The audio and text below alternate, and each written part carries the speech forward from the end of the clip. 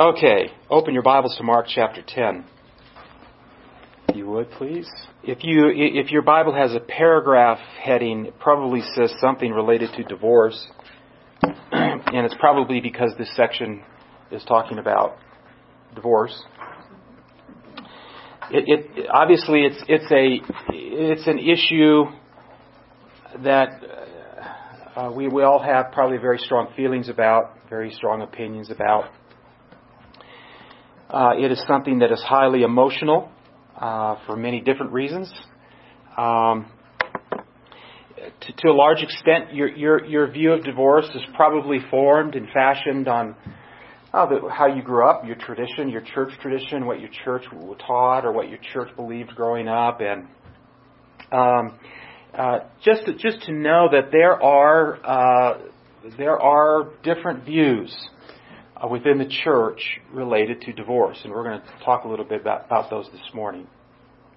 But it's going to be important for us to understand that these are very sensitive. This is a very sensitive issue, and regardless of where you come down on it, we need to make sure that we treat each other with grace and understanding, and give space, I guess, for differing opinions and views.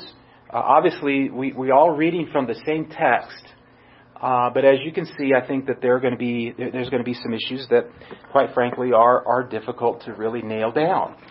And so I will give you my view based on what I consider to be based on the text that we have: Mark 10, Matthew 19, Matthew 5, and 1 Corinthians 7 are the primary texts that really deal with this issue of divorce. And when we come to this issue, there are usually two tendencies. Actually, these are two tendencies that we have anytime we interpret Scripture. And the one is to kind of lower the biblical standards. You know, that's what the Pharisees did. You know, they reduced adultery, for instance, to as long as I don't commit the actual act itself, I'm okay. And what did Jesus say? No, if you lust in your heart, you've committed adultery. So Jesus was raising the standard back up. So we have a tendency, especially if it's our sin, to lower the biblical standard. We don't want to do that. On the other hand, we don't want to do the opposite either. We don't want to go beyond what the Scripture teaches either. I mean, isn't that the real challenge that we have in any interpretive endeavor when it comes to the Bible? We don't want to become more restrictive than what the Bible says, but neither do we want to certainly lower the biblical standards. Now, we won't be able to address all the issues, all the questions. So just keep that in mind. We're just going to deal with Mark chapter 10, a little bit in Matthew 19. And again, the purpose of this morning is not to deal with all the intricacies, I guess you could say, of divorce. Let me give you three case studies, two of which I was personally involved with. And the names are changed to protect those involved. There's a couple named Bob and Sue. And Bob and Sue had been married for, 3 or 4 years, and maybe longer than that, 5 or 6. It had to have been longer than that, 5 or 6 years, because they had two very small children, and one was a special needs child, and they were struggling, and as a couple, no one really knew about it, but they were struggling as a couple. And one of their struggles that related to finances, and so Sue thought it would be a good idea to get a part-time job. And there was another man in this church, and we'll call him Ed. And Ed was an independent insurance agent, and he worked out of his home, and he needed some administrative help. So Sue, we all went to the same church, and Sue said, well, I have experience doing that, and I'd like to do that. And I met with Bob and Sue, and I told them that for what it was worth, I thought that was a very bad idea, because he worked out of his home.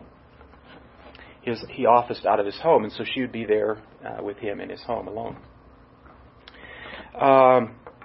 It was probably 6 to 7 months after she began working for Ed, that one night I got a call about 1 o'clock in the morning from Bob. And Bob was frantic. He said that Sue had not come home. This was before cell phones. Sue had not come home. He didn't know where she was, what to do. And I had this sneaking suspicion in my heart of what had happened. And so me and another friend, I went and picked him up, and we went over to Ed's house, and sure enough, her car was parked out front. Long story short, they had been having an affair, and I called Ed up in not one of my finer moments in life. I gave him 1 month to get out of town, or I would come over to his home and beat him severely about the head, neck, and shoulders. Again, not one of my finer moments. He told me that, in fact, they both felt this is something God had led them to, and I told him if for no other reason for the children, he cannot do this. And he said, well, actually, it could be a good thing for kids because it could teach them that the only one they really can depend on is the Lord. And that's when I almost drove over there. Well, they got married. Sue and Bob got divorced. I'm trying to keep my names in. And Sue married Ed, and they moved to Colorado Springs. And long and short, I found out what church they were attending. I heard what church they were attending. So I called the pastor and just let them know, kind of what had happened. So I thought it would be important for the pastor to know this, the background of this. What do you tell Bob?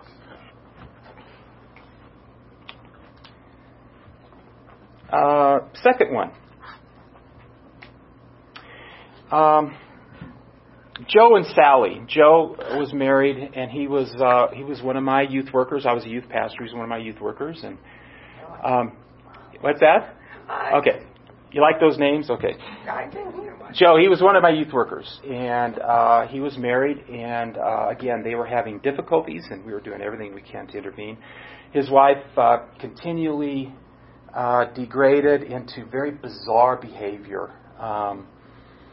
Probably DSM-5. What are we on DSM? I think 20 or think by now. So, who knows what kind of emotional issues she was dealing with, but she was becoming more and more erratic and just bizarre in her behavior. And make a long story short, she left. And the last he heard, she had gone to some friends to live with some friends in Houston. And he spent probably 1.5 to 2 years to try to reconcile, and she refused to reconcile and continued just to degrade and very bizarre behavior. What do you tell him? What about the husband who is chronically abusing his wife? Now, again, we can talk about emotional abuse, physical abuse, but what do you tell a wife whose husband beats her regularly, and no repentance, no remorse? What do you do there? What does she do there? What do you recommend to her? You see, life is messy. It's complicated. And these things don't always fit neatly into tightly defined, clearly understood biblical categories. Now, I'm not suggesting that the Bible doesn't speak to these things, because I believe it does. But oftentimes, life becomes so complicated that it's not as cut and dry as we would like for it to be oftentimes. And so let's examine the text, because really that's where we need to go and to find our answers as best we can. Mark chapter 10, verse 1. Jesus then left that place and went into the region of Judea and across the Jordan. Again, crowds of people came to him, and as was his custom, he taught them. Some Pharisees came and tested him by asking, "Is it lawful for a man to divorce his wife?" "What did Moses command you?" he replied. And they said, Moses permitted a man to write a certificate of divorce and send her away. It was because your hearts were hard that Moses wrote you this law, Jesus replied.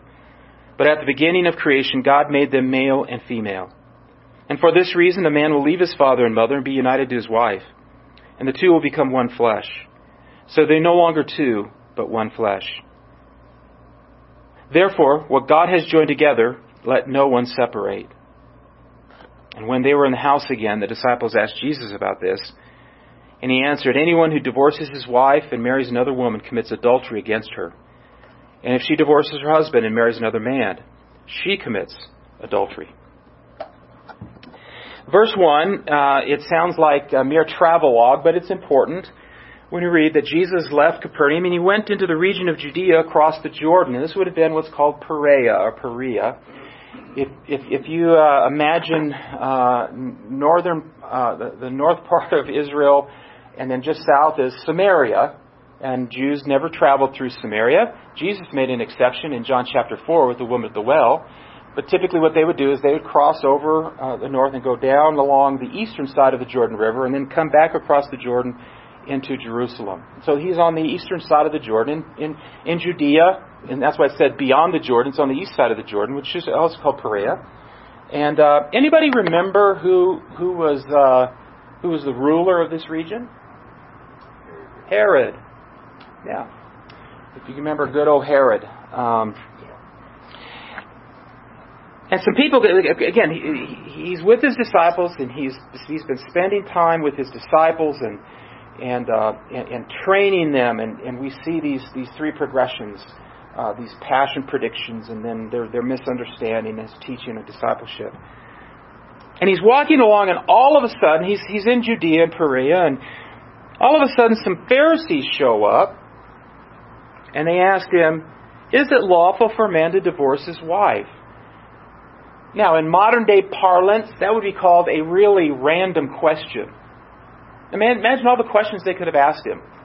Why do you suppose, they said, is it lawful for a man to divorce his wife? Turn back to Mark chapter 6. Let me remind us of what happened.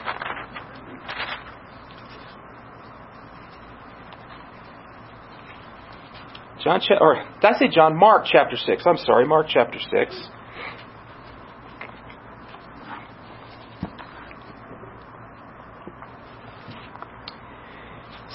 For Herod himself, he's talking about John the Baptist, for Herod himself had given orders to have John arrested, and he had him bound and put in prison. He did this because of Herodias, his brother Philip's wife, whom he had married. For John had been saying to Herod, it is not lawful for you to have your brother's wife. It wasn't lawful for her to get divorced and marry you. So why do you think they asked the question while he was in Herod's territory, hey, Jesus, what do you say about divorce? Yeah, they're hoping that Herod will hear about it and there will be the same results. Maybe we can get Herod to take care of this problem for us. We'll let Jesus go on record as being opposed to divorce, and maybe Herod will take his head as well. So this is not for information. This is not sincere. I believe, in fact, that this is an attempt to get him killed, as a matter of fact. But notice the question they asked. Is it lawful? In other words, they're saying, is this something we can do lawfully? Now, the answer in Jesus' day would have depended upon what rabbi you followed. There were two primary schools of thought relative to divorce in Israel. One rabbi taught that it was very restrictive and said that, and these were the rabbis who were on TV, and everybody followed them and believed everything they said. So the first rabbi was very restrictive. It's for adultery only. It's only lawful for adultery. Another rabbi said, no, you can pretty much divorce for any and every reason. It's just up to the man. And in fact, that's really kind of what we have today. We have people who are very restrictive on divorce, and then others who are, you can get divorced for any and every reason. Nothing really has changed. This was the same thing that we had in Jesus' day. Turn with me back to Matthew chapter 19. We're going to now be kind of going back and forth between Mark's account and Matthew's account, Matthew 19, because Mark leaves out his account. He left out a phrase that Matthew included that Jesus said. Matthew 19, verse 3, they said, "Is it lawful for a man to divorce his wife?" What? "For any and every reason." And then that was, in fact, the predominant view in Israel, by the way. Most men liked that. Divorce was rampant in Jesus' day. You know, we talk about how, the high rates of divorce in America. It is nothing compared to first century Israel. It was not uncommon for Israeli men, Jewish men, to have been married and divorced 4 or 5 times. The reason is because most followed the teaching of the rabbi who said you can, in fact, get divorced for any and every reason. And they say they get it from Deuteronomy chapter 24. So now turn back to Deuteronomy 24. And you'll see the difficulty. Deuteronomy chapter 24.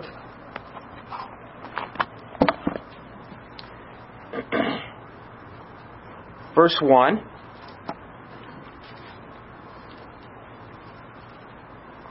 And our translations may be a little different, but they all should be pretty close. If a man marries a woman who becomes what? Displeasing to him, because he finds something indecent about her, and he writes her a certificate of divorce and gives it to her and sends her from his house. And if she leaves his house and she becomes the wife of another man, and her second husband dislikes her and writes her a certificate of divorce and gives it to her and sends her from his house, or if he dies, then her first husband, who divorced her, is not allowed to marry her again after she has been defiled. This would be detestable in the eyes of the Lord. Do not bring sin upon the land of the Lord your God in giving inheritance. Well, what does it say? If he finds something indecent about her, displeasing to him. So these rabbis interpreted that as, well, if she burns the toast, that's displeasing to me. In fact, it got so bad that all a man had to do was to say, we're divorced, we're divorced, we're divorced, and they were divorced. And they would go and write what was called a certificate of divorce. Needless to say, this created a real victimhood. I mentioned her earlier, but in John chapter 4, we have the story of the woman, the Samaritan woman at the well. Remember this story?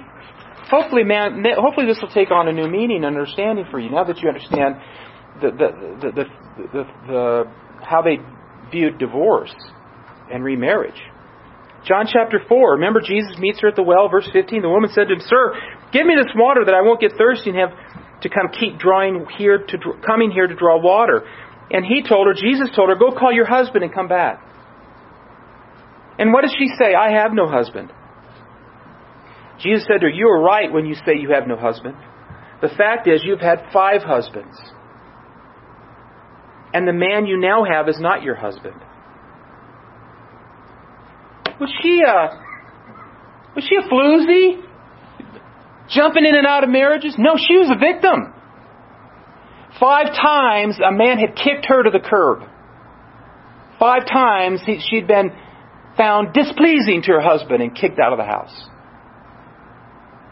And finally she said, "I get married."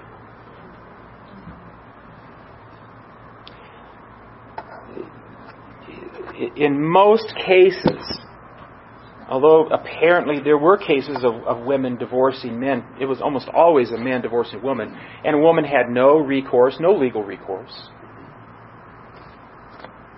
And in Mark 10, they talk about this certificate of divorce. And this was really Moses' way and the law, a way of protecting the woman to a certain extent, so that otherwise, if there was no certificate of divorce, if there was no formal proof that she had been married, legally married, she would be considered an adulteress. And what was the prescription for adultery? Stoned to death. So Jesus saying, Moses did this because of your hardness of heart. It was to protect the innocent party in this rampant culture of divorce. At least she wouldn't be stoned to death.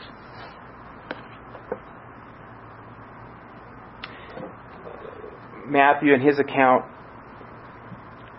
he almost switches the notion of whether it was commanded or permitted. But clearly, Mark, or Jesus' words in the Gospel of Mark, he's saying that this was granted by concession. Divorce was never commanded. It was never commended. But he wrote these prescriptions because of the hard, sinful heart of men, and it enabled and controlled this sinful practice. And sometimes we have a hard time with that. We want Jesus to say, "No, stop doing that. It's sin. It's wrong. Stop doing that." So we have to wrestle with that. There's a lot of other things in the Bible I wish it had been stronger on, but it doesn't appear to be. So what does Jesus do? Jesus doesn't say that. He really goes back to the beginning. If you back in Mark chapter 10,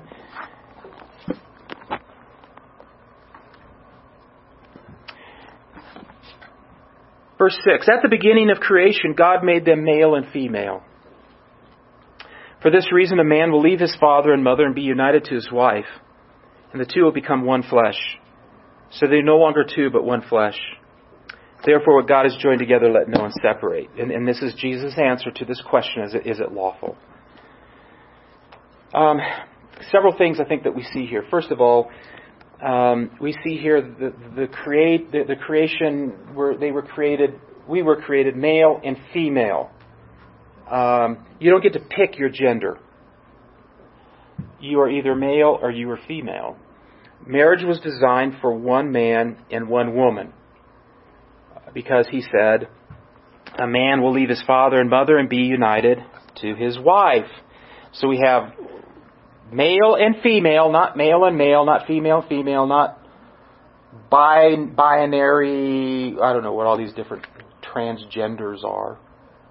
That's not marriage. It is a misnomer. Homosexual marriage is a misnomer. There's no such thing.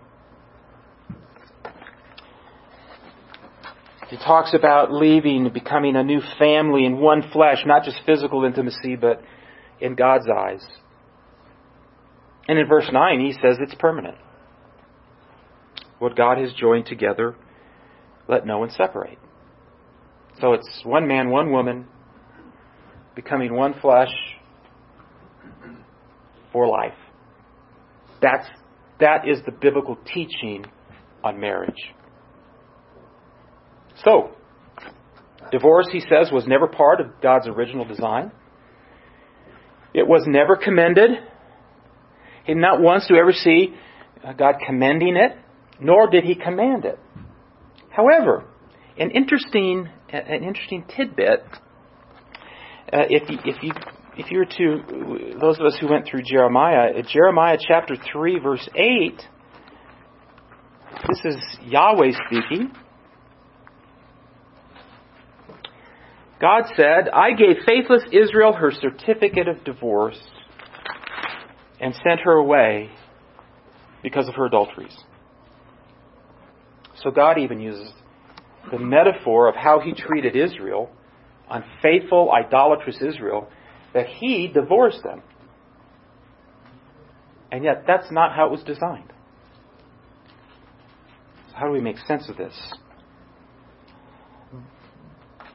Both are, these are, divorce and remarriage are permitted as a gracious concession to sinful humanity. Well, needless to say, the disciples once again were amazed. In verse 10, they were in the house again. The disciples asked Jesus about this. And he said, again, "Anyone who divorces his wife and marries another woman commits adultery against her. And if she divorces her husband and marries another man, she commits adultery."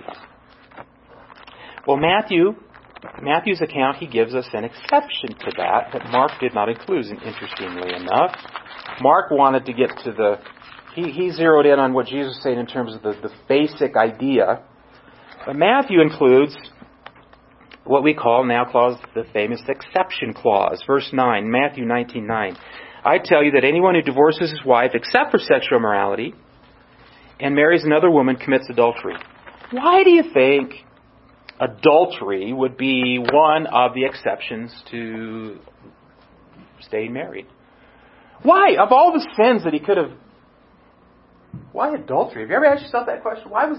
In terms of what Jesus said in Matthew 19:9, this exception, why adultery? Why not murder?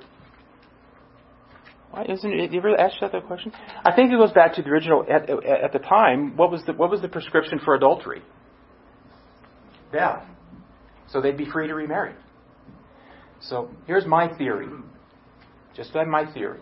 My theory is that one of the exceptions is adultery because, as a gracious concession to the innocent party getting stoned, or the party who sins getting stoned, they were able to remarry because under normal circumstances they would have, because that person would have been dead. Do you see my point? So rather than not stoning that person to death, they were allowed a certificate of divorce to allow them to remarry. Take that for what it's worth.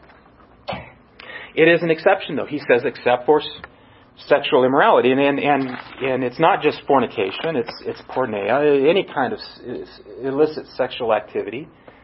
It seems to be an exception. But are there any others? That's really where the debate lies, because no one really debates whether adultery is an exception to, this one man, one woman for a lifetime. Well, there are a lot of different views. Let me give you 5 different views in the church over this issue of divorce and remarriage. One says you're never allowed to divorce, never allowed to remarry. Even though there is an exception, it is always wrong to get divorced and always wrong to get remarried. Another view says, no, you're permitted, an innocent party is permitted to divorce for adultery, but they can't remarry. They have to stay single for the rest of their lives. A third view is someone can get a divorce and remarry for adultery only. And they grammatically, Matthew 19:9, it can go either way. But they say, a person can get divorced and remarry in the cases of adultery. A fourth view is that, no, a person can get divorced and get remarried for adultery and a few other reasons, which I'll go over in a minute. And then the fifth view is that you can get divorced or married for just about any reason you want. Now, I almost don't even want to include that as the church, because this would be more liberal side this would be like a lot of the mainline denominational views of divorce and remarriage. So it'd be curious to know where you fell in that. Never divorced, never remarried. Divorce for adultery, but never can't remarry. Divorce and remarriage for adultery only. Divorce and remarriage for adultery and a couple others. Or 5, divorce and remarriage for a variety of reasons. Just to let you know, I am in group 4. I believe that a person would be permitted to both divorce and remarry for adultery, certainly, but also for 2 other causes. One would be abandonment, and the third would be abuse. And I get that from 1 Corinthians 7. If you turn to 1 Corinthians 7.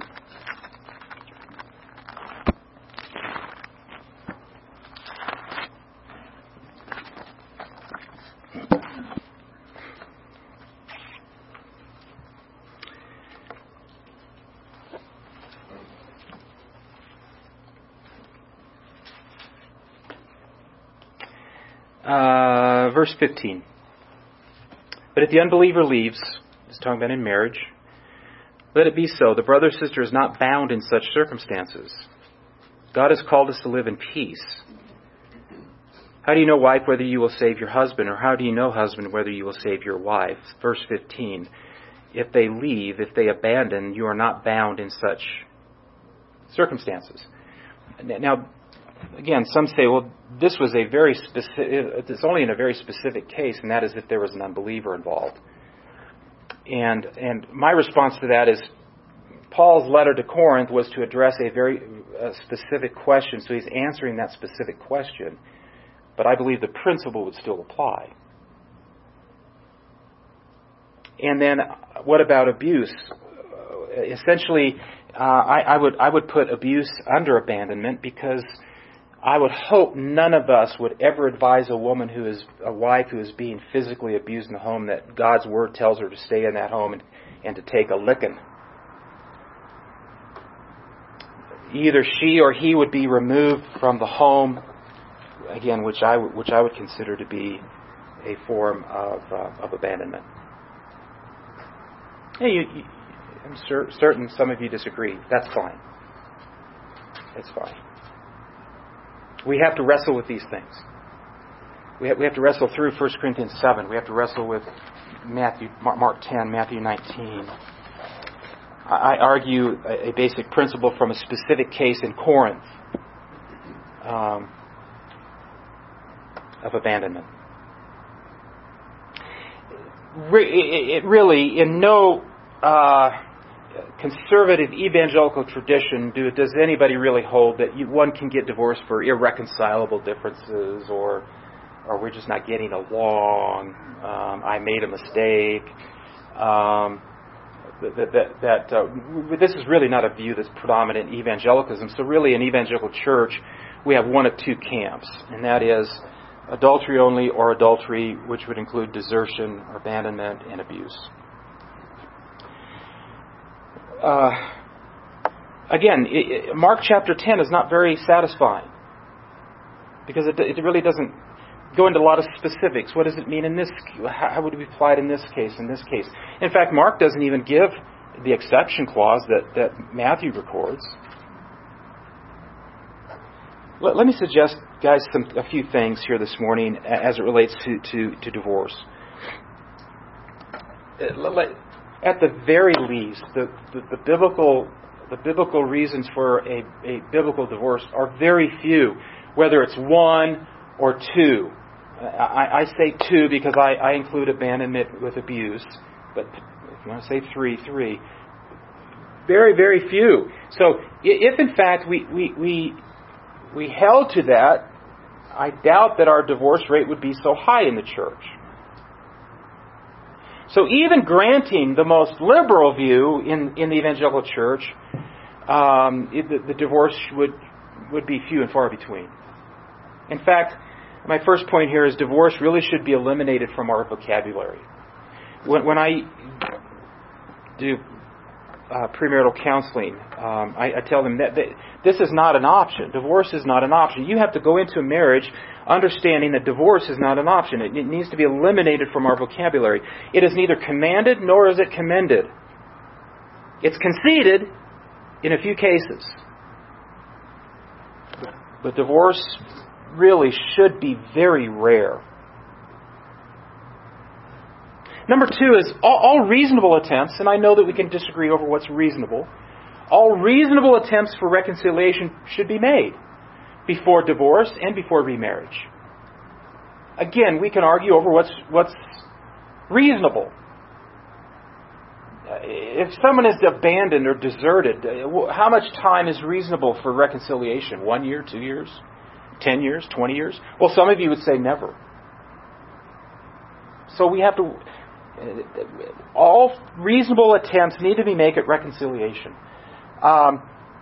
Let me go back to that first case study. So they get divorced. She remarries. It was an unbiblical divorce. It was an unbiblical remarriage. What do you advise her now? To divorce this husband and go back to her first husband? Is that will that be a biblical divorce? No. So here's what it needs to be. All reasonable attempts, certainly when a divorced spouse remarries, reconciliation at that point has ended, and they've remarried, because otherwise they'd have to get another divorce to come back.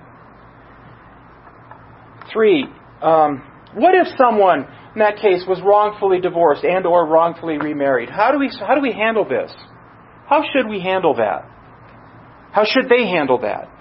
Listen, we handle it like we do any other sin. Now, I'm not suggesting, the ramifications of divorce are much greater than many other sins we would commit because other people are involved.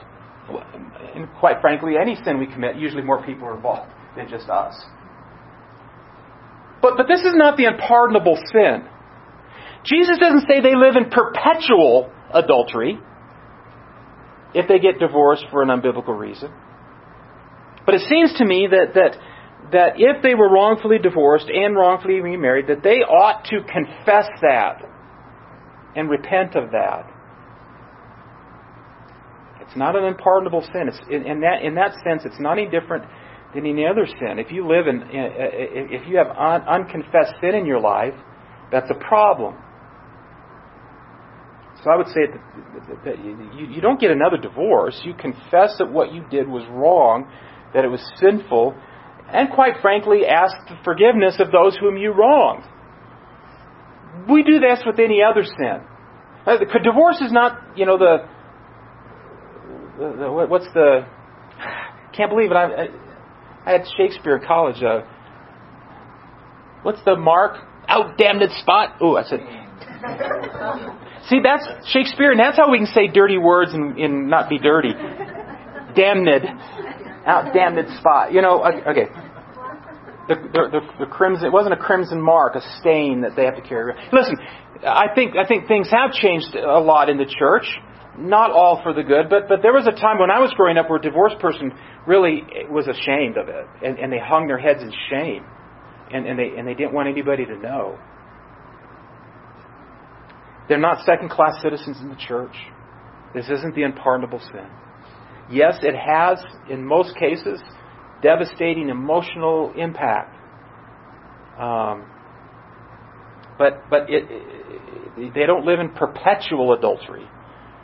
Neither do I live in perpetual sin in terms of individual acts of sin. So number four is, while it may be lawful, even if it is because of adultery, even though it is permitted in that case, doesn't mean that it's preferable. Now this is where it places a lot of pressure on what I would call the innocent party. Not innocent in the sense that they've never done anything wrong in the marriage, but I mean the other partner who is initiating the divorce, or the other partner who has committed adultery. Yes, you would be permitted to go down to the courthouse and file the divorce papers. I go back to number 2. I think, though, that all attempts need to be made at reconciliation. All reasonable attempts. What's reasonable to one person may not be reasonable to another person. And we need to give grace. We need to give grace. Because we're not in that situation.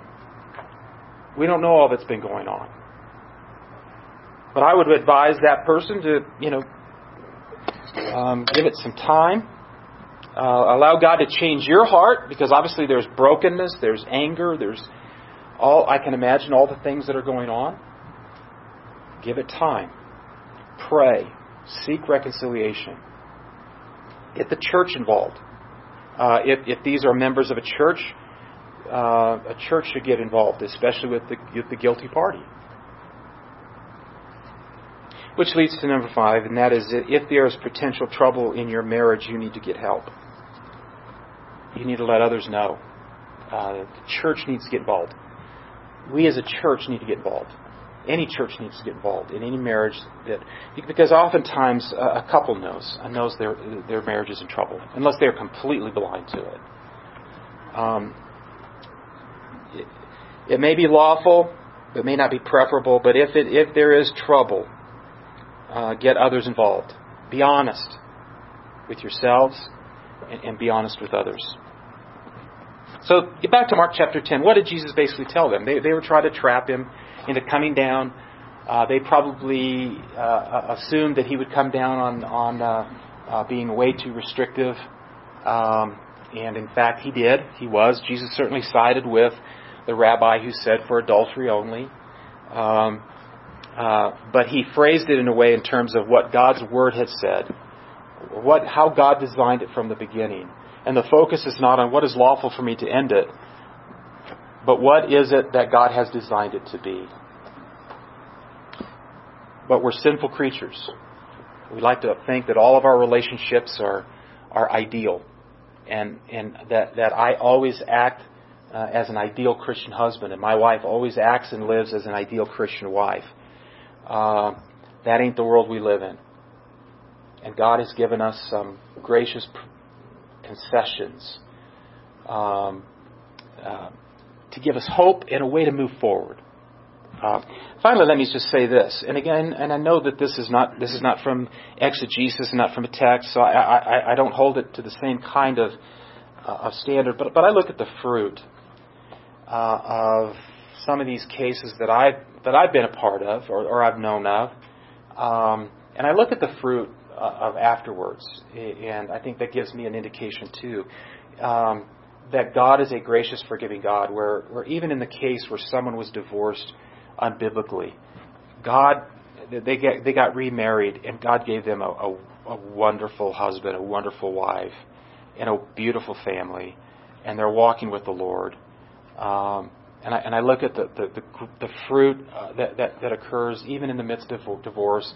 So if someone is divorced or is in this situation, God grants hope and a future forward. And I look at the many lives of people I've seen who have gotten divorced and remarried, even in the case of unbiblical reasons. And God has graciously provided a new spouse and a beautiful family. Doesn't mean that it was okay. Just means we have a gracious, loving Heavenly Father who doesn't put a divorced person in the penalty box. But you hear hockey fans, you don't get it put in the penalty box forever. He's gracious and forgiving and will grant new life. And don't despair. It's not the unpardonable sin. Let's pray. Father, these are really sobering words and a sobering issue, and it just comes at such a random place that Jesus was walking towards Jerusalem. Father, we need to be careful. I need to be careful. We all need to be careful that we don't lower your standards. On the other hand, we need to be careful not to become too restrictive, that we wrestle with this, that we wrestle with the pastoral application of this in people's lives. Father, may, whatever the case, may all that we do be done with grace and understanding. And Father, that you would grant us great wisdom in navigating the many different scenarios that people find themselves in a world that is racked with sin and disobedience. So, Father, we thank you that the fact that marriage was not designed to be jumped in and out of at our whim, that it was designed to be permanent, one man for one woman for a lifetime. And that is where we find, indeed, the greatest security, the greatest satisfaction. That is your design for family, Lord. But we recognize that because of sin and hardness of heart, things go haywire. And give us great wisdom and lots of grace to figure out in each individual case what needs to be done. Father, thank you for this morning. Thank you for your word. And I pray that we as a church would continue to seek after you in all that means in this very crazy time. We thank you and we pray all these things in Jesus' name. Amen. Would you please stand and join hands?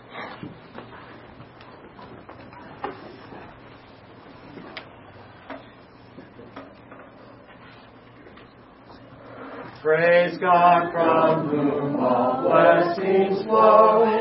Praise Him, all creatures here below. Praise Him above the heavenly hosts. Praise Father, Son, and